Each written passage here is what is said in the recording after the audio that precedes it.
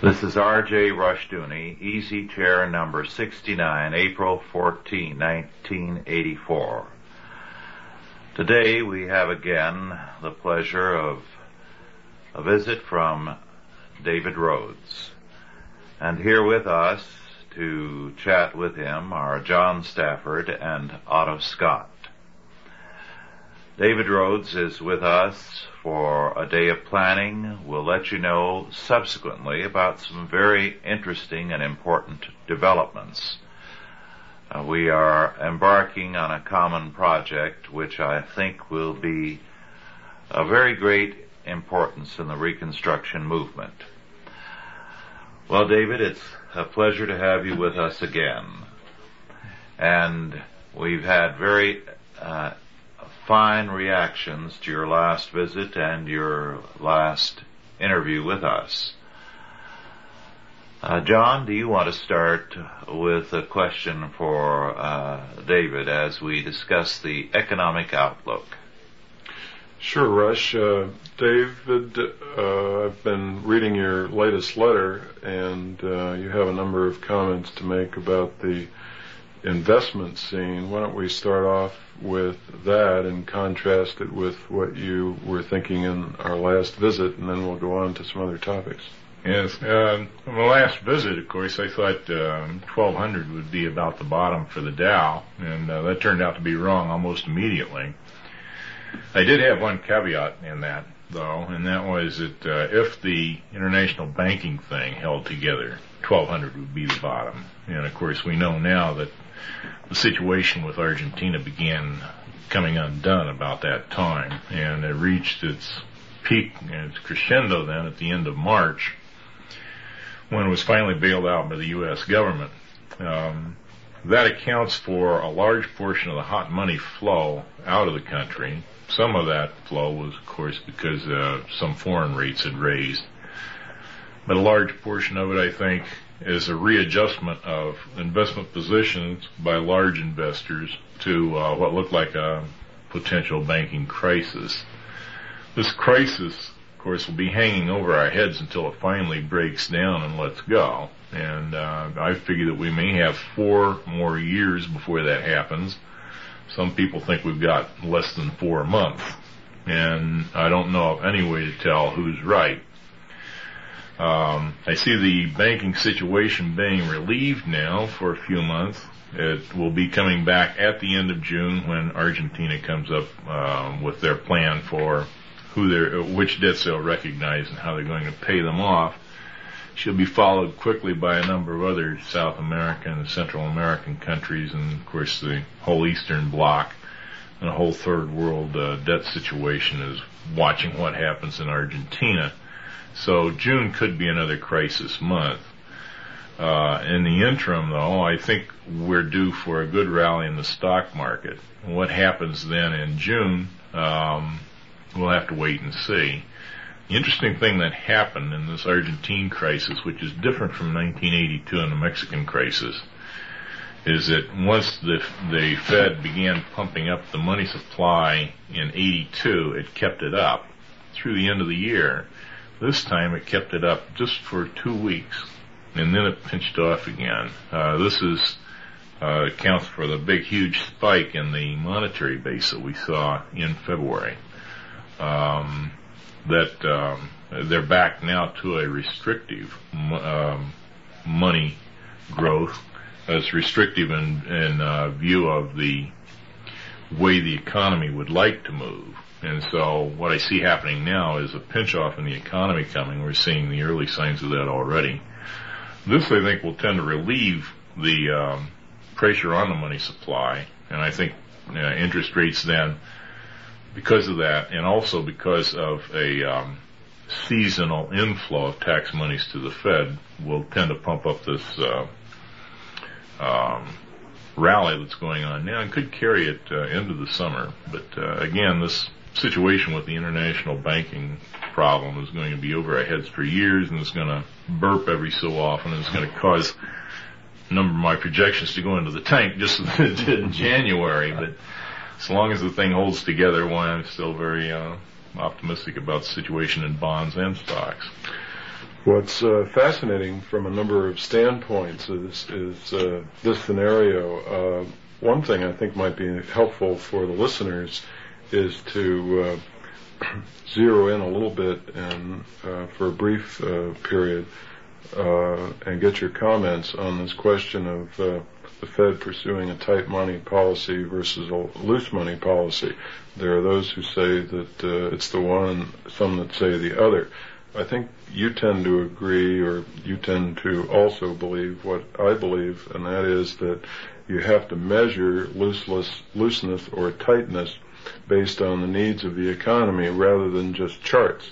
And what I know what I've been saying to my people is that it's a loose policy if it matches the debt needs of the economy and the legitimate economic demand needs of the economy, and then goes beyond that, rather than just being an arithmetic type of approach to measuring what that policy is. Yes, I agree with that. I think the term I prefer instead of loose or tight would be accommodative or non-accommodative. Mm-hmm. And the way to tell when you have non-accommodation is that interest rates go up. They can go up even though the monetary base is expanding at a record rate. Interest rates can still go up because the demand is outstripping the supply. And that's non-accommodation. They can go down even though the monetary base is shrinking, because borrowing demand can shrink faster than the monetary base, and so there's relief in the market, and that's accommodative. We saw that kind of accommodation in 80-81. We see non-accommodation now, which actually started last June. And the effect of non-accommodation is to pinch off the expansion, and I think we're on the verge of some very clear signs that that's happening. Well, if that's true, let's tie that into a fairly extensive article that you had in a recent letter on real estate, which we didn't discuss the last time. Could you give us our views on real estate generally and the possible effect of this accommodative or non-accommodative policy of the Federal Reserve? Well, the thing I remember about real estate is that it's funded largely with debt, and when the price of debt gets too high, then a number of borrowers are disqualified, and even if they want to buy and they're willing to pay the price, they aren't allowed in by the lender. And we're in a period of rising interest rates now, so that's bound to have an effect on real estate. The analog or the model I like to use for this period, though, is the period of the 20s. The 1920s were roaring. It's also called the stable leg of the Kondratiev wave, and I believe we're in a similar period now. The 1920s were kicked off by the end of inflation in 1920, and we had lower dropping interest rates and a rising money supply without inflation then for almost, until the blow-off in the stock market in 1929. Two other things happened. With the collapse of the commodity market, all the farmers went in the tank, and the farmers never had a roaring 20s. They were in bankruptcy and in trouble from 1921 on until World War II. The other thing that happened was the collapse of the real estate market, which started, I believe, around 1925 or 1926 with the explosion of the bubble in Florida. So I expect these two things to happen now. The third thing, of course, is the fact that the capital goods market does not recover. You can have like a bear market rally, but you never have a real recovery of the capital goods market. And we're seeing a consumer recovery, but not a capital goods recovery. And I think some of these predictions are a little off base in that regard. But now, for the real estate aspect of it, we've had a collapse in real estate values all over the country, except in a few hot spots. And one hot spot I watch was San Diego. It's got a good broadly based economy and was not really hit all that hard by this last downturn. It also was one of the real boiling pots for speculation back in 79 and 80. The graph I keep on that has a number of moving averages, and all these moving averages, peaked out in 80 and 81 and flattened out, and just recently then, toward the end of 83, they began to turn down, and it tells me then that speculation is off in San Diego, and that we're looking now toward a potential for a bust.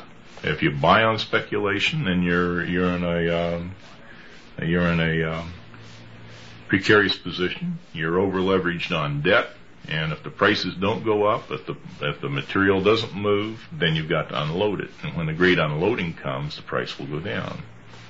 One of the reasons, Dave, that I thought that the stock market would take off in the 80s was because of the fact that during the 20s, if you looked at bank clearings in Miami, they went from over $1 billion to under $100 million in the 5-year period beginning about 1925. And much of that money flowed out of the speculative land boom in Florida into the New York Stock Exchange and powered that huge surge in the market there. Otto, would you like to comment? Well, the real estate thing really interests me because so many millions of Americans regard that as the central point of their lives, their home, their residences, and so forth. And you said something before we started here, comparing the real estate progression to the famous tulip speculation and so forth. I think you said that you felt the values had gone up by a factor of 5. Oh, yeah. We're just coming out of the worst inflation in 150 years. And this is a general observation, not just on real estate, but a period of inflation is a period of insanity, and people lose their sense of values. Thomas Mann, I believe it was, wrote about the fact that Germany could embrace a man like Hitler only because it had gone through the crucible of the inflation in the 20s, where it lost all sense of value. That's what happens when inflation goes too far. Perhaps ours hasn't gone too far, but by certain standards of measurement of value, the world at this point seems to be overpriced by about a factor of 5. Now, we've seen some pretty significant adjustments in the commodities. We certainly saw an adjustment in the bond market, but we haven't seen a real adjustment, an adequate adjustment yet in the price of real estate. So I think that when all these adjustments do take place and we come back to reality, we'll see probably 80% of the values lopped off. And this will be as true of real estate as it is of anything else. Well, 80% is going to be an awful shock to an awful lot of people. We started out with houses selling at $2,500, $3,500. A $10,000 house, I remember, was quite elegant. And now, in California at least, a $100,000 house is apt to be a hovel. That's true. This is part of the irrationality that comes with the inflation. I hope that we have a return to reality. It's sobering, and it's very difficult for people who have based their plans on what they think or what turns out to be an illusory value. But the alternative to that is continuing the illusion until everything comes apart, including our institutions. Well, what what social and political effect do you suppose a collapse of real estate values would have? I mean, I recall that, although I was pretty young when the Florida collapse occurred, that I believe I've been reading about it ever since. Some people never forgot it, never forgave the state of Florida for being the place where it occurred.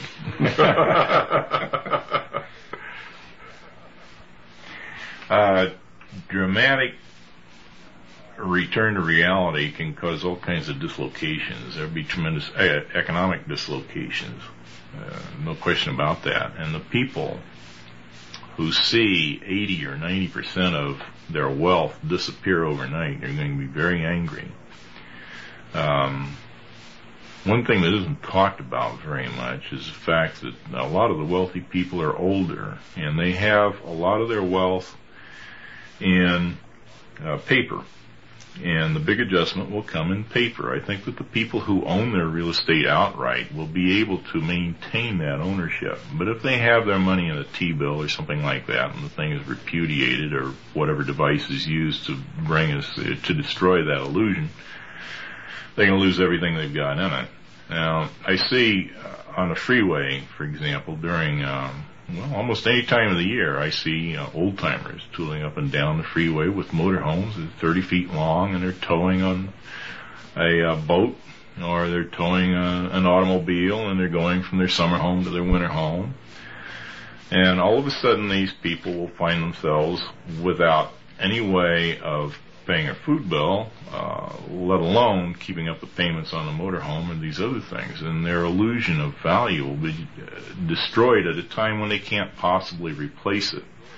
And these are the people who are going to be hurt most. They're also very politically powerful people. And if I were to say something to them, I think it would be this: let it go. Let it happen. I read a book some time ago that talked about the same situation in terms of war. And the point that the author made was that the producers have to have something in return for their work, or they won't produce. And when this great illusion is destroyed, then the producers, the young people we depend upon, they have to get the major cut of the pie, or they're not going to produce. Now, in World War II, in the cities in Germany that were heavily bombed, the older people that were unable to scrounge and support themselves died. And a whole generation just disappeared in the cities in Germany. Because when it comes to survival, the producers will survive, but the people who can't produce, if they persist in trying to assert their, quote, rights at that point to an illusion that's suddenly destroyed, they'll find themselves with nothing. So I think the thing to do in any kind of an adjustment like this, where we come back to reality, is just let it happen and accept what happens, and try to make your contribution, and not try to assert some irrational promise that was made at a time when the world was kind of drunk with some kind of an illusion. Well, I remember the Depression of the 30s, and that was the general reaction then. Everyone made do. There was relatively little public demonstrations or violence. There were some few incidents in the Midwest, I recall, where farmers chased the sheriff bailiffs off the property and wouldn't allow them to auction it off. A few such bailiffs, I think, were lynched here and there, and at one point I remember the newsreel where the farmers were dumping milk on the highway and things like that. But generally speaking, most of the agitation was in the cities, and most of the agitation then came from the intellectuals, who incidentally were not suffering much themselves, and most of it was inspired by the communists, the social democrats, various and sundry other utopians, Marxists, etc. This time, however, I think we have a different situation. We have large groups of people who have been continually agitated into the idea that the life and the world owes them not only a living, it used to be a living for their grandparents, it now owes them the results of a living. And I wonder how the United States today, with this idea of the government is God, as Rush tells us, when the God fails to provide all the goodies that the God has provided, what will happen? Well, the significant difference is that back in the 30s, people still believed that there were such things as acts of God and acts of nature, and an economic adjustment to a large number of people. They'd seen them before, and they could accept it. Since the 30s, we've been filled with this idea that government can run the economy and make it perform and give to us the things that are our rightful due. Now, if all of a sudden it can't perform, even through an act of nature, people won't accept that. And they'll say, who screwed it up? Who got my share? And they'll go to the government to try to pound their share out of somebody else. And there's an awful lot of jealousy and envy it's coming up now. And it could lead to some very rash acts on the part of government. It could lead to some very, it could lead to a revolution. Well, in Germany, it led to Hitler. Yes, it could. In this country, it looks like it's going to lead to a continuation or acceleration of the hyperinflation that we're already into. One of the other differences between now and the 1920s is the fact that we're not in the gold standard. And government has the unlimited ability through the banking system and through direct printing of currency. They've hired these 5 high-speed printing presses from, ironically, Otto, Germany, to be in place by 1985. And James Grant, when he was writing the current yield section in Barron's, calculated that it would only take them 9 weeks at 24 hours a day, 7 days a week, all 5 operating, to pay off the then current national debt.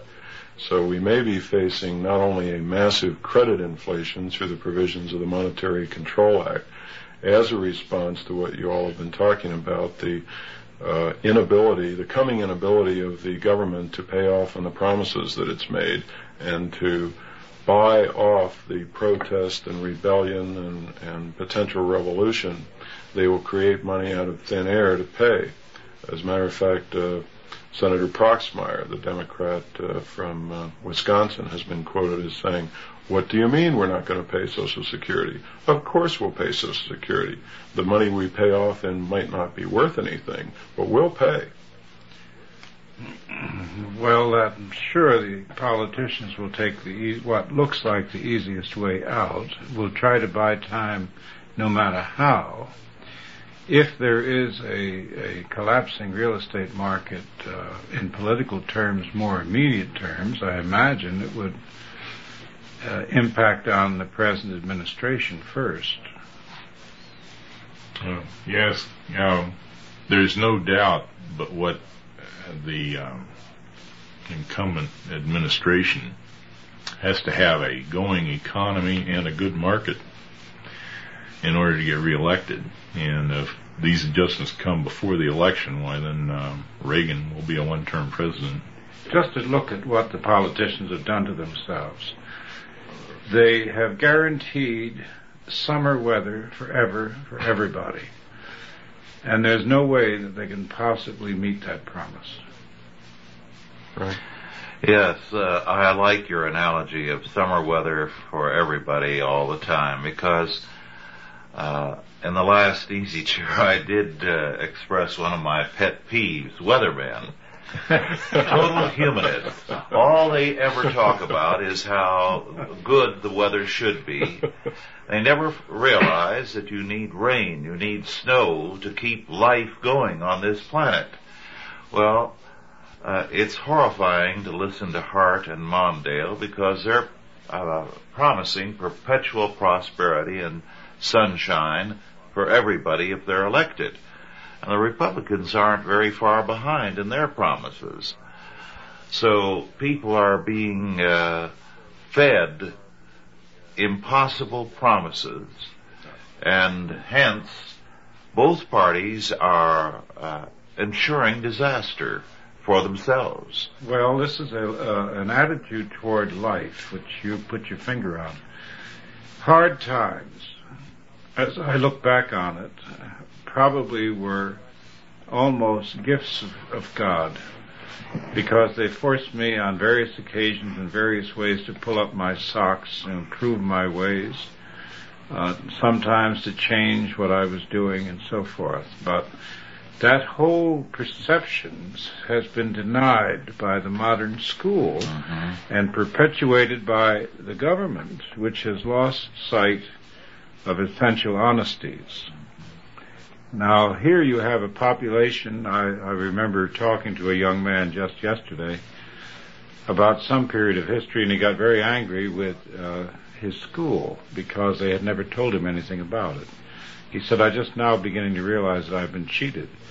I think the people are going to feel that they've been cheated because they've been told that the government can manage the economy and can guarantee them against the tribulations of life.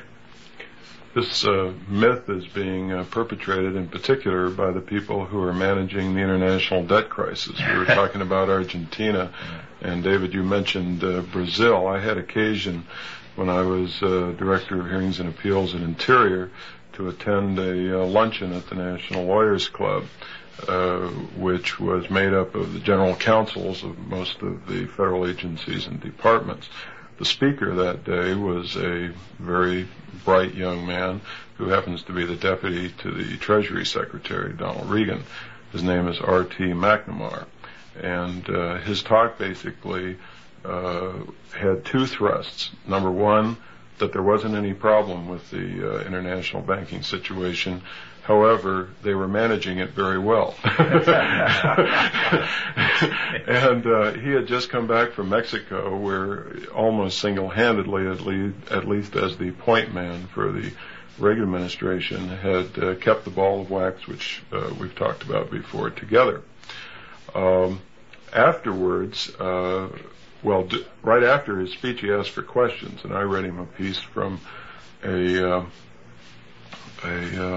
insert in the Congressional Record that Ron Paul had made, quoting a number of authorities, and that really didn't go over too well. It went over like a lead balloon. Afterwards, I had a chance to talk to McNamara directly, and I said to him, instead of continuing to try to cover up, why not meet the issue head on?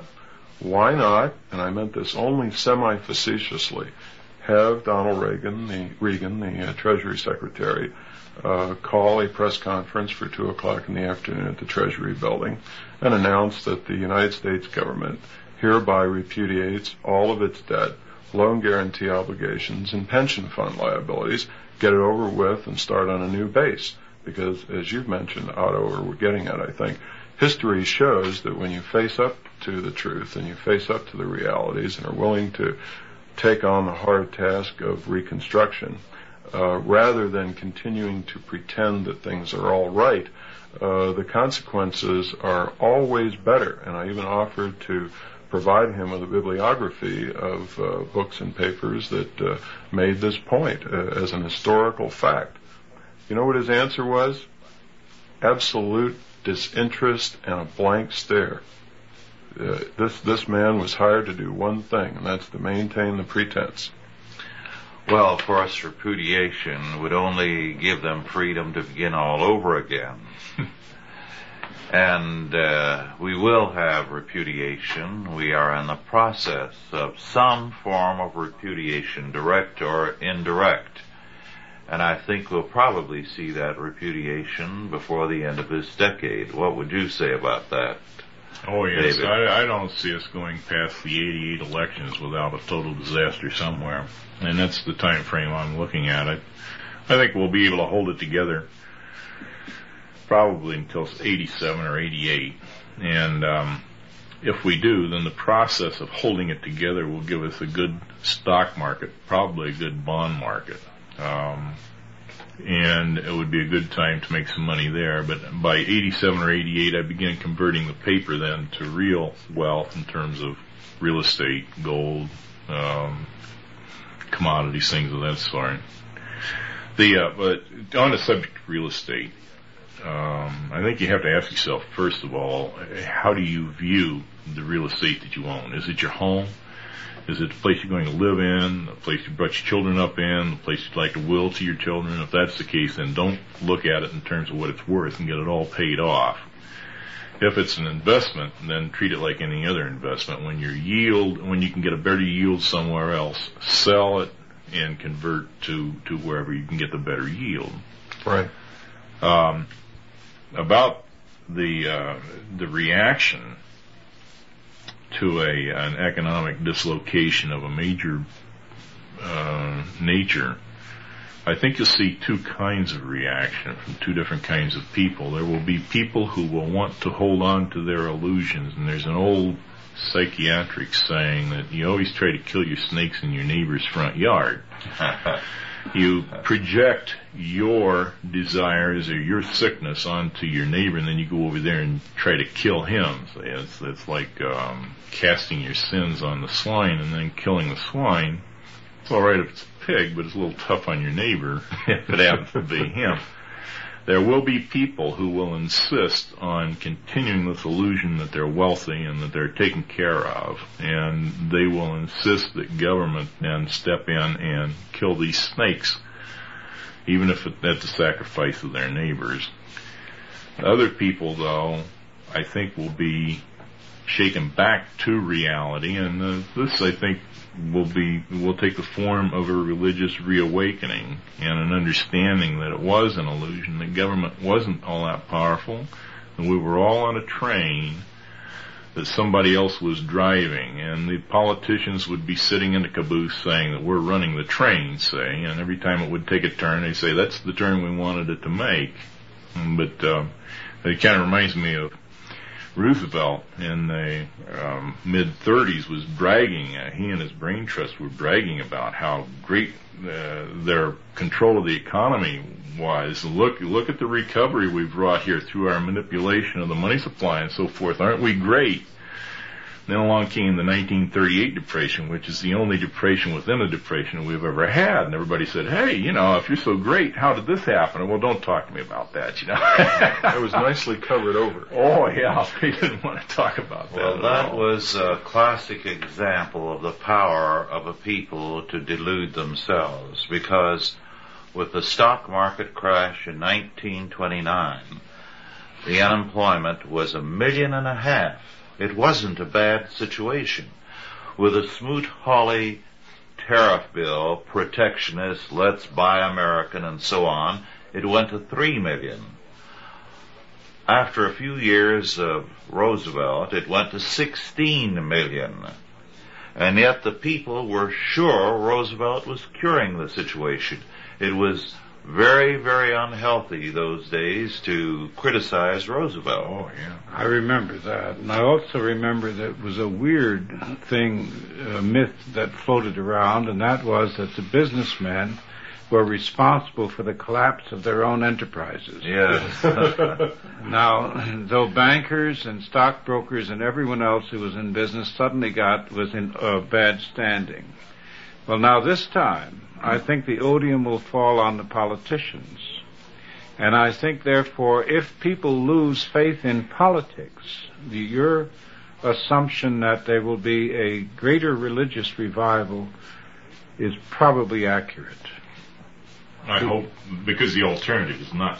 Well, the alternative is chaos, and people must believe in something. I think the signs are already there of that taking place.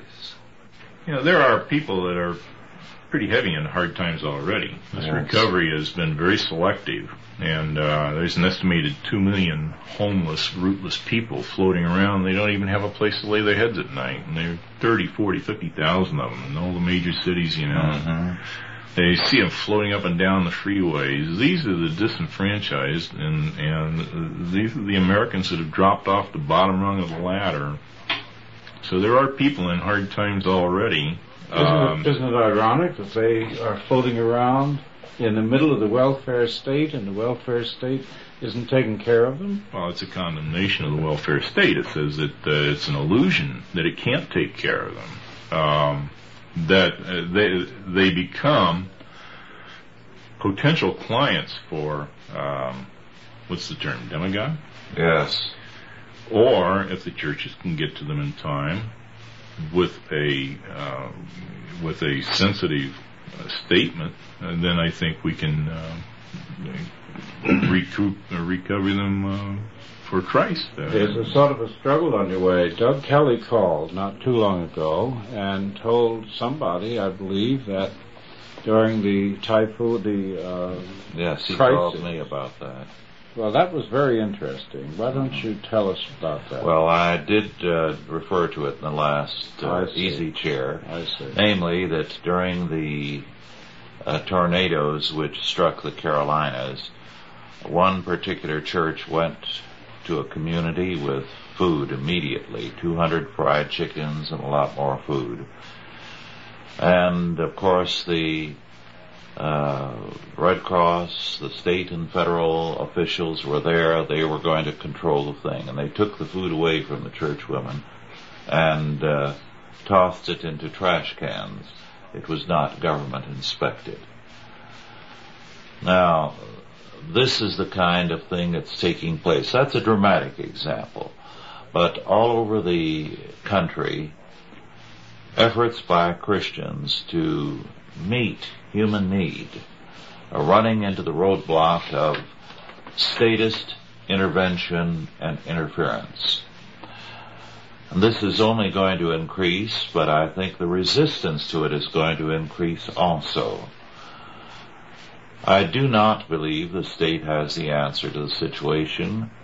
More than one person in this area of expertise has pointed out that if welfare recipients were paid directly, they would get $45,000.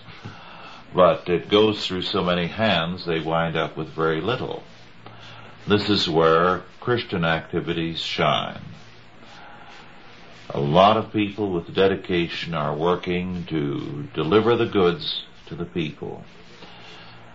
And churches, black and white, are beginning to expand their ministries in this area. So some remarkable things are taking place from coast to coast. One of the great advantages the churches have is that they're based, if they're sound Christians, on the truth in Jesus Christ. And so the love that they show is true love, soundly based, and even the recipient recognizes that. And the provisions come from hard, decent work. We're told that in Paul's epistles, that that's where it should come from. I think it's Ephesians 4. And in contrast, the state can only give from what it takes by force from others. So even the recipient recognizes that he is receiving, in effect, stolen goods. And that's why I think some welfare recipients are not grateful over the handout, because they have really the decency to recognize where it comes from. So in that very important respect, the churches and, sound Christians, because of the source of the wherewithal and because of the reason for which they are doing the charity based on true love rather than coerced love or forced love, have a tremendous opportunity. No, that reminds me of Marshall McLuhan's remark about an election is an advanced sale of stolen property. That's a classic. I hadn't heard that before. Your comment about government actually getting in the way of a charitable act reminds me, I can't remember his exact statement, but Christ was being upbraided for healing somebody on the Sabbath, and he said something to the effect that laws were created for man. Man wasn't created for the laws. And we, in these periods of illusion, we seem to lose sight of our priorities. And some people who embrace the law use it, I think not so much in an honest misunderstanding, but they use it because they're vindictive, mean people. And it just struck me one day that I don't want to affront anybody, but some people become policemen because they like to beat heads and give tickets. Right. I think that's true. I think when we talk about the welfare state, we should recognize that most of the people that receive welfare are those who administer it. And that's really well said. And if the welfare state collapses, we're going to have on our hands millions of drones who have no skills beyond pushing other people around. Exactly.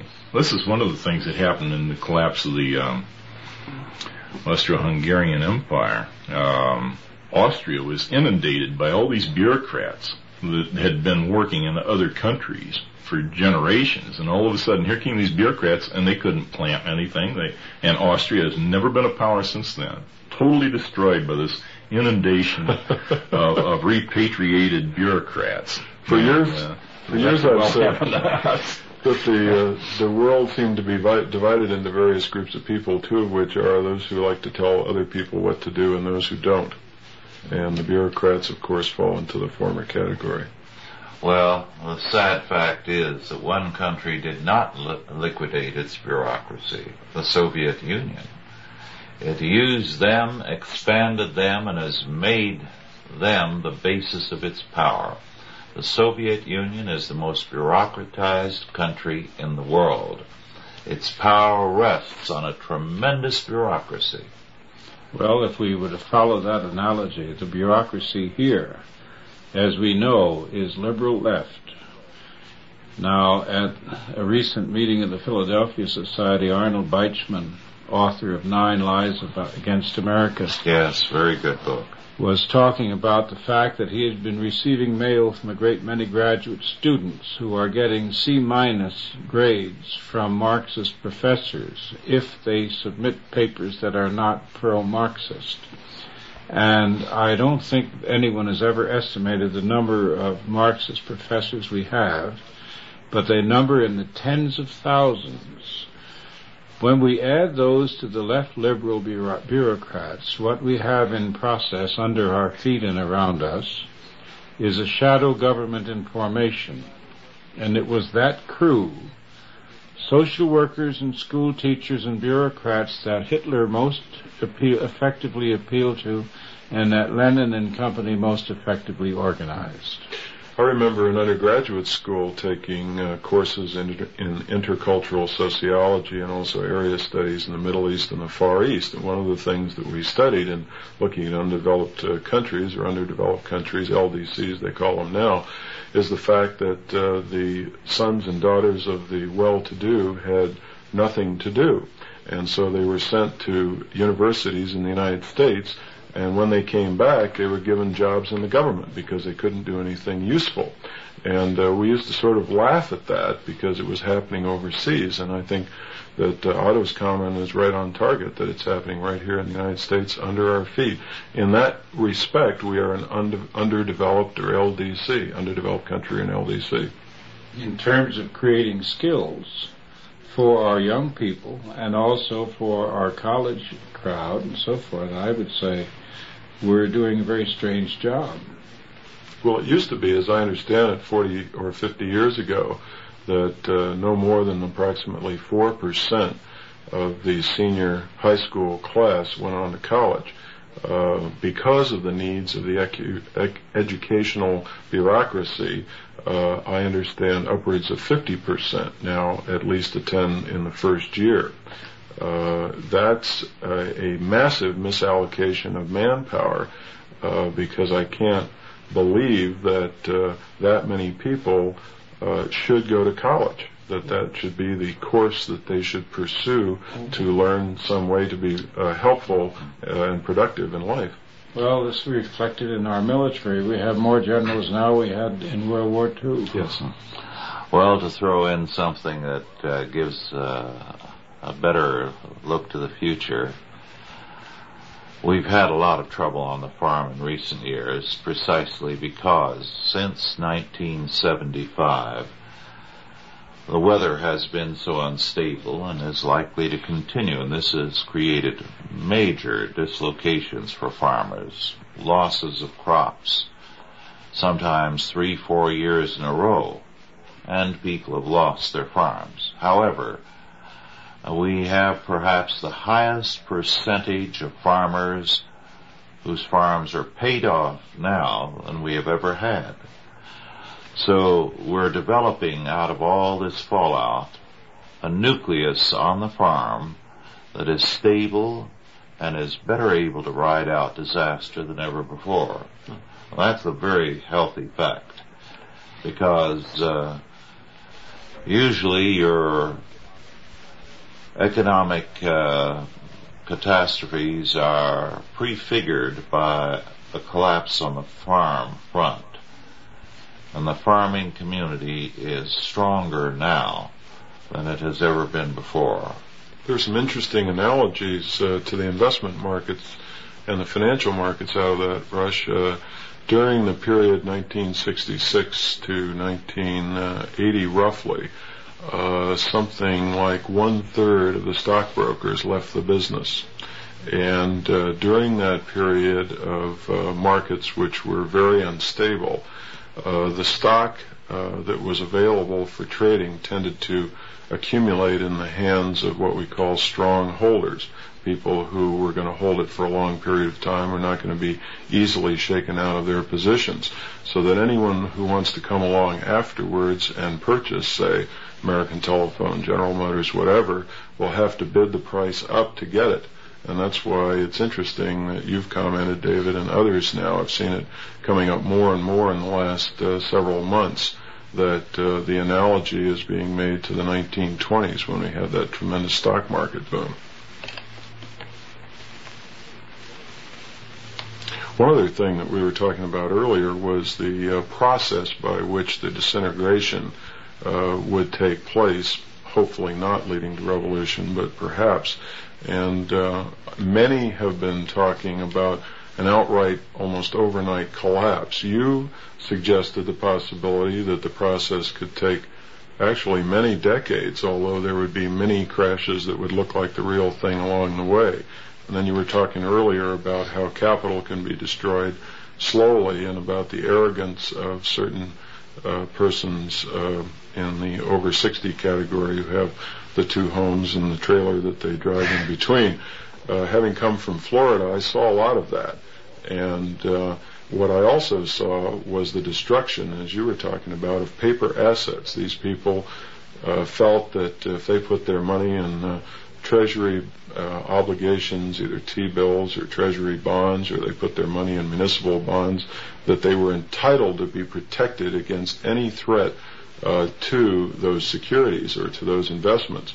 The reality is that the inflationary, or I would rather say currency destruction policy of the U.S. government has reduced the purchasing power of these investments, so that even though these people have the illusion of being wealthy, in fact, on an incremental, day-to-day, week-to-week, month-to-month basis, their capital is being absolutely destroyed. Well, there's no question about it. And really, in philosophical terms, I think what we can say is that we're coming to the end of our materialistic era. And like all pendulums in the human world, this spiritual and materialistic pendulum swings too far in either direction, too. A friend of mine said once, and I thought it was profound, that human beings tend to extrapolate to the ridiculous. So now we've extrapolated to the ridiculous on a materialistic world.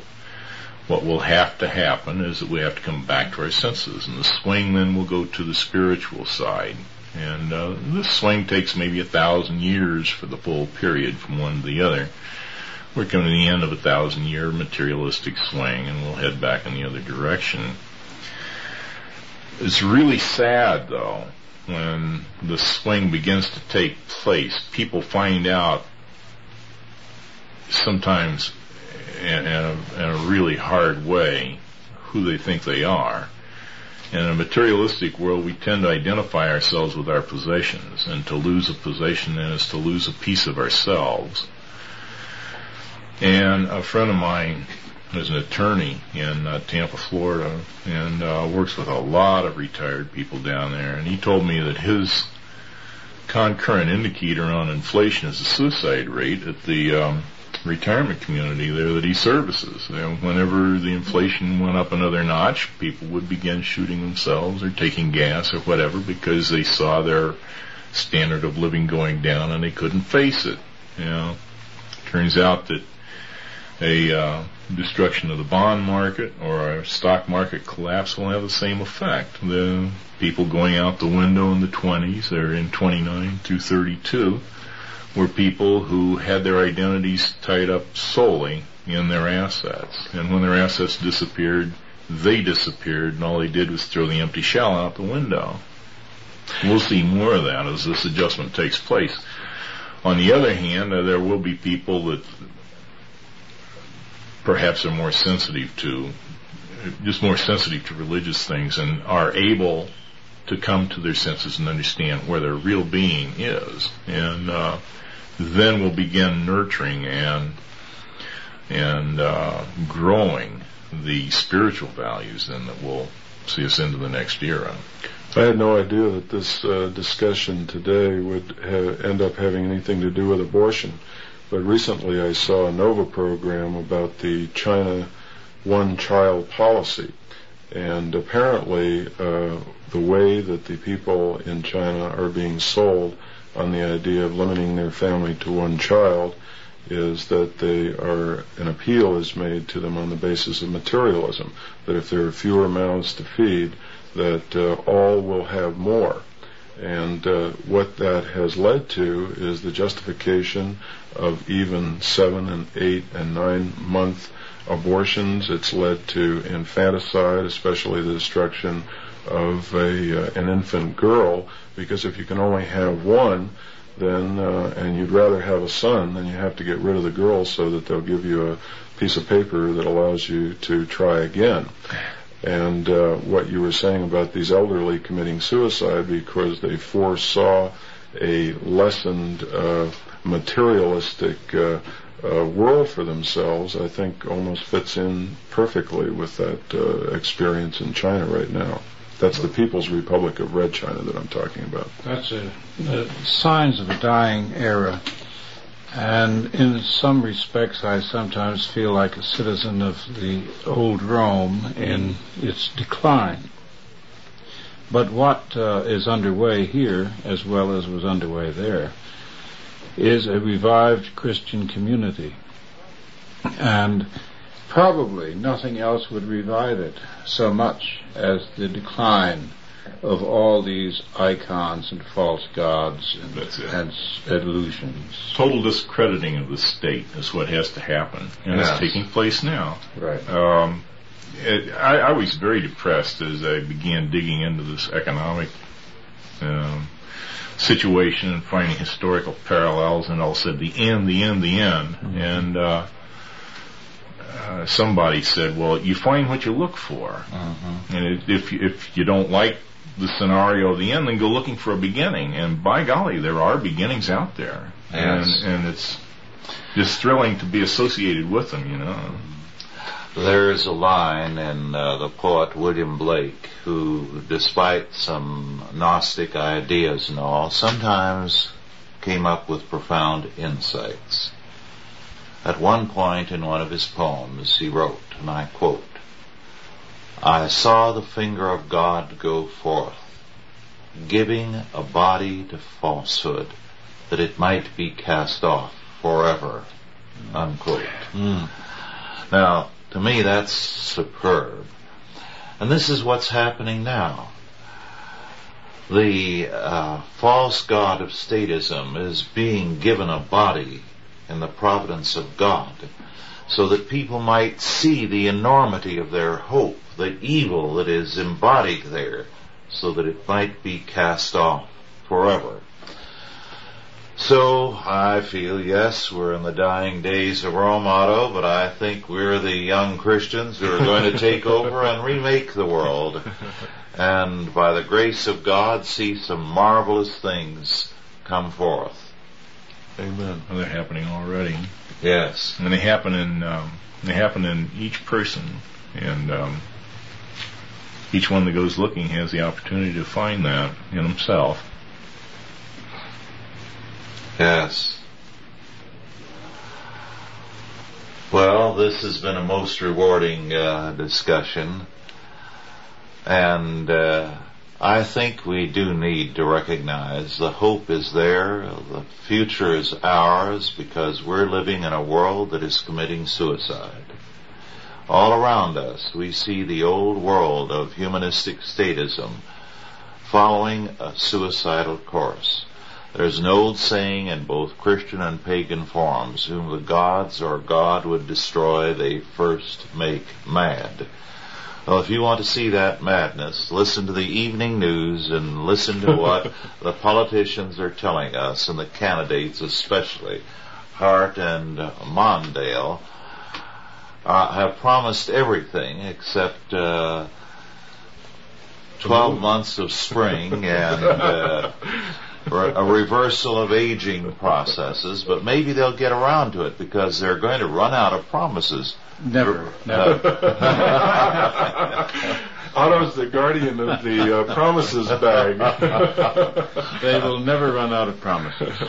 Well, they're going to repeat themselves before long because I don't know what else they can promise. A car in every garage and 2 chickens in every pot. Yes.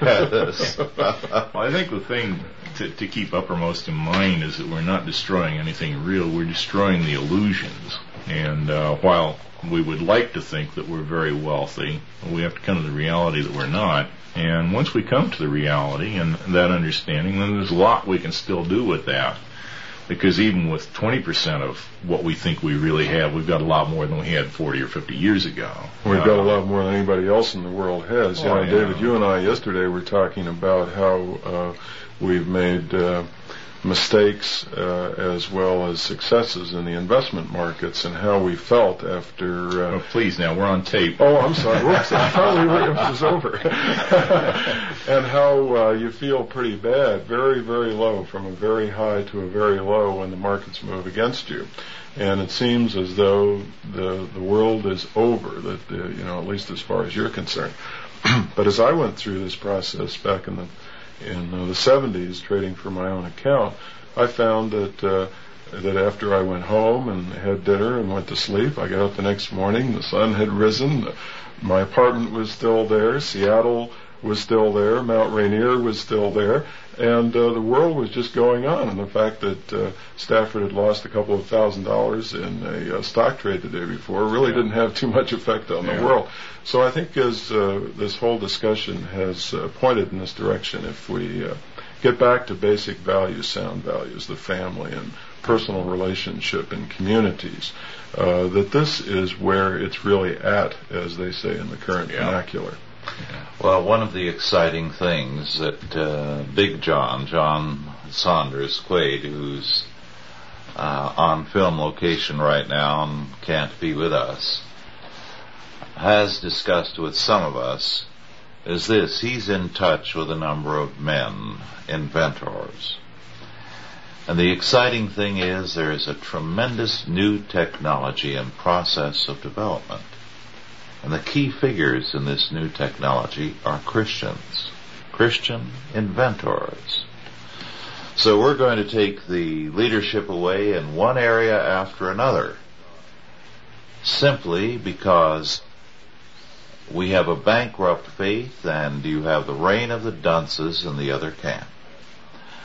I shall never forget how some years ago at a major university, one of the professors angrily and with disgust commented that there were not, among the many, many, many thousands on campus, 15 first-rate minds. Most of the rest were into the drug culture, the sex revolution, and anything and everything except thinking. Well, we have the minds on our side now. During the 50s, when I was speaking on campus, it was painful. Those who called themselves Christians were the dimwits, the leftovers, who did not want to think, who had no business on campus, and were painful to be around because they were so deliberate and determined not to face up to what the world was. They wanted to run away into their little pietistic devotions. Now, if you go to any campus, in most instances, the most intelligent students are Christians. We are capturing the leadership, so the future is ours. Well, David, it's been good to have you with us. Is there a last word you want to say for this particular taping session? No, I can't think of anything. It seems like we just had to try a lot of things before we finally decided, as I did some time ago, that I just can't live this life by myself. I'm going to have some help from God. And we've been through some rather traumatic periods and tried everything, and the results have pointed to the fact that we just can't live this life by ourselves. And a lot of people are coming to that understanding now, and with that understanding, I think will come a whole new era. Yes, I agree. Well, thank you, David, and I want to thank all of you who are listening. God bless you and keep you. We'll be with you again in 2 weeks.